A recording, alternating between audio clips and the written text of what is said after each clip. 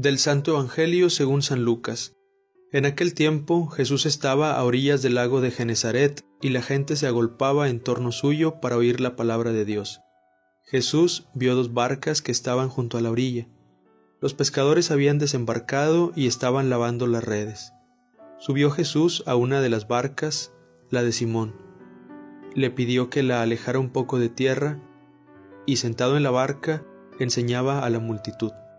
Cuando acabó de hablar, dijo a Simón: «Lleva la barca mar adentro y echen las redes para pescar». Simón replicó: «Maestro, hemos trabajado toda la noche y no hemos pescado nada, pero, confiando en tu palabra, echaré las redes». Así lo hizo, y cogieron tal cantidad de pescados que las redes se rompían. Entonces hicieron señas a sus compañeros que estaban en la otra barca para que vinieran a ayudarlos. Vinieron ellos y llenaron tanto las 2 barcas que casi se hundían. Al ver esto, Simón Pedro se arrojó a los pies de Jesús y le dijo: «Apártate de mí, Señor, porque soy un pecador», porque tanto él como sus compañeros estaban llenos de asombro al ver la pesca que habían conseguido. Lo mismo les pasaba a Santiago y a Juan, hijos de Zebedeo, que eran compañeros de Simón. Entonces Jesús le dijo a Simón: «No temas, desde ahora serás pescador de hombres». Luego llevaron las barcas a tierra y, dejándolo todo, lo siguieron. Palabra del Señor.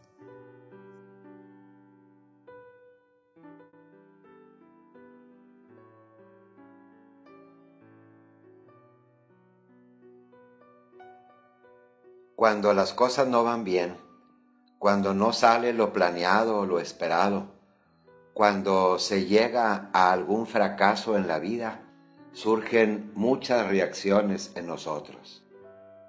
Hay quienes se rebelan o insultan a los demás. Hay quienes culpan a otros de su situación. Algunos llegan a la desesperación o al pesimismo. Incluso hay quien llega hasta el suicidio. El Papa Francisco dice que el pesimismo es una grave tentación. Y efectivamente muchas veces caemos en el pesimismo cuando nuestros planes o proyectos han fallado.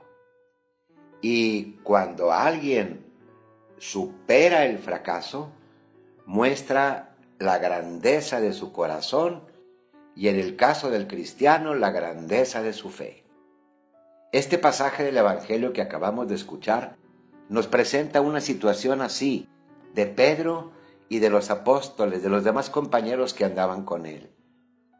Todos ellos eran pescadores, sabían muy bien las reglas y las normas de la pesca, a eso se dedicaban. Y toda la noche de esfuerzo y nada. Lo que se llama verdaderamente un fracaso en el trabajo. Toda la esperanza que habían puesto, el esfuerzo, la dedicación, y no se había logrado nada. Por eso es muy importante meditar en este pasaje para ver cuando nosotros nos encontremos en esa situación y qué es lo que hay que hacer. Aquí se presentan 3 pasos muy importantes que debemos dar, así como lo dieron ellos, y obtuvieron una gran pesca, bastante superior a las que acostumbraban tener y a lo que esperaban. Primero, Jesús les invita a ir mar adentro. Es decir, esto nos abre la puerta para ver que ante las cosas que no nos han salido bien, antes que insultar y que culpar a otros, hay que ir al fondo, examinar aquello. ¿Qué pasa? ¿Por qué no ha salido? Buscar las verdaderas causas que muy continuamente no se encuentran en la superficie, sino hasta el fondo. No he encontrado el cariño que esperaba, el amor que deseo vivir en mi corazón o que otra persona tenga hacia mí. Esta situación no se arregla. No me voy a quedar en las apariencias, voy a tratar de entrar hasta el fondo, hasta adentro, para descubrir verdaderamente las causas y poder entonces solucionarlas. Junto a esta primera forma que el Señor invita a vivir, ir hacia adentro, viene la segunda. Jesús les dice que lancen las redes. Lanzar de nuevo las redes significa redoblar esfuerzos. A veces quizá ya estábamos cerca de encontrar la solución a aquello que nosotros queríamos, a nuestro problema, pero nos faltó seguir insistiendo. La perseverancia, la tenacidad, la insistencia, el redoblar esfuerzos, en muchas ocasiones va a ser también algo muy importante para la solución del problema. Y finalmente, el tercer punto lo encontramos en la palabra que dice Pedro. Señor, ya lo hemos intentado toda la noche, pero en tu nombre lanzaré las redes. Es decir, nosotros tenemos que entrar junto con Cristo, permitirle a Cristo que esté con nosotros en aquella lucha, contigo, con tu estilo, con tu gracia, con tu fuerza.